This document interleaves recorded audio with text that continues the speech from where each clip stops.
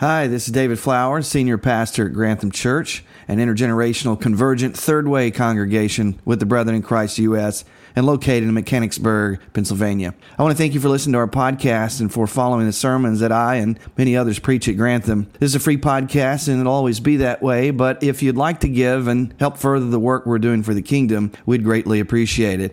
If you want to do that, you can do that by going to granthamchurch.org and clicking on the Giving tab. Whether you're a member of our church or you're listening as a parishioner, it's our greatest desire that you would encounter Jesus and be changed by the good news wherever you are. Anyway, God bless you, and I hope you enjoy the podcast.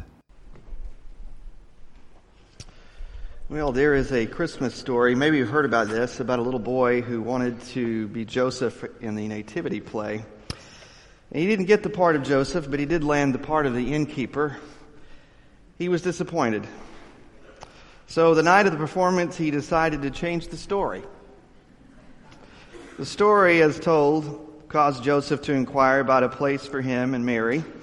The crowd anticipated the innkeeper would say, "There's no room in the inn," right? However, the little boy changed the story that night. He said, "Sure, I've got the best room in the inn. You can have mine." This changed the whole story, and of course, as you did, everybody laughed. And when his parents got home that night, they asked him, "Why did you change the story?" He told them what he had learned about being a Christian. We're supposed to be hospitable and kind to others, especially to those in need. And since no one knows the day nor the hour that the Son of God will return, then we ought to be ready to give him our best, to lean not on our own understanding, and in all our ways trust that God will direct our paths. And so that's what he did. Earlier we heard the story from Luke chapter 2. And I'm not going to read that again for you. But this Christmas Eve, as we reflect on this ancient but true story of Christ coming in a most unexpected way, I simply want to encourage us to, allow this story to wash over us afresh.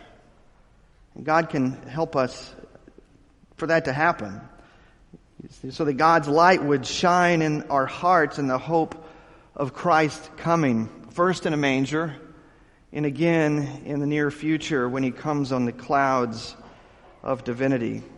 That will inspire us to press on, to live as faithful witnesses to his glory, and to be like that child in the nativity play who had eyes to see and ears to hear the good news about who God is, what God has done, and how he has called us to live. Amen? So think back to what we heard from Luke chapter 2 and listen for God's invitation to us this evening, that we would make room. The invitation, number one, to make room for him in the weariness, knowing full well that we are broken and not as we should be, as well as the world is broken and not as it should be. But we nevertheless make room. We make room for our weariness, for Christ to come in our weariness. Number two, we make room for others, whether it's a family member or a friend or a complete stranger at the family gathering. Don't you love it when that happens? We make room. We make room to give and also to receive a blessing. This is what we're called to. This is what we remember in Christmas. Also the invitation, lastly, to make room for joy and the thrill of hope. We recognize that phrase, the thrill of hope. It's the phrase that's used in the well-known Christmas carol, "O Holy Night." A thrill of hope. The weary world rejoices. In order for us to experience that thrill of hope, we've got to make room in our hearts and our lives for Jesus, for the light of his coming, to break through into our darkness, and to empower us to rejoice in a weary world. And so our task this Christmas, church, is to make room. Amid a world that is weary from grief, from war, from a recent pandemic we'd all like to forget about, to political strife, to corporate greed, to our own personal failings, and other existential threats, we make room to rejoice that Emmanuel has come, that God is with us. This God who looks like Jesus will not abandon us. He won't abandon us. He's not going to let the forces of evil and darkness overcome us. Amen? This is the truth of the gospel, which we remember this evening. And although the weariness is all around us, we certainly can't forget about it or pretend that it's not there. Our rejoicing happens when we encounter this God with us, as we have already encountered this evening. And it wasn't just the organ. That was great. It wasn't just the other musicians on the stage or any of the readings. It's the Holy Spirit at work among us. God, help us to see that, to know that this is the presence of God with us.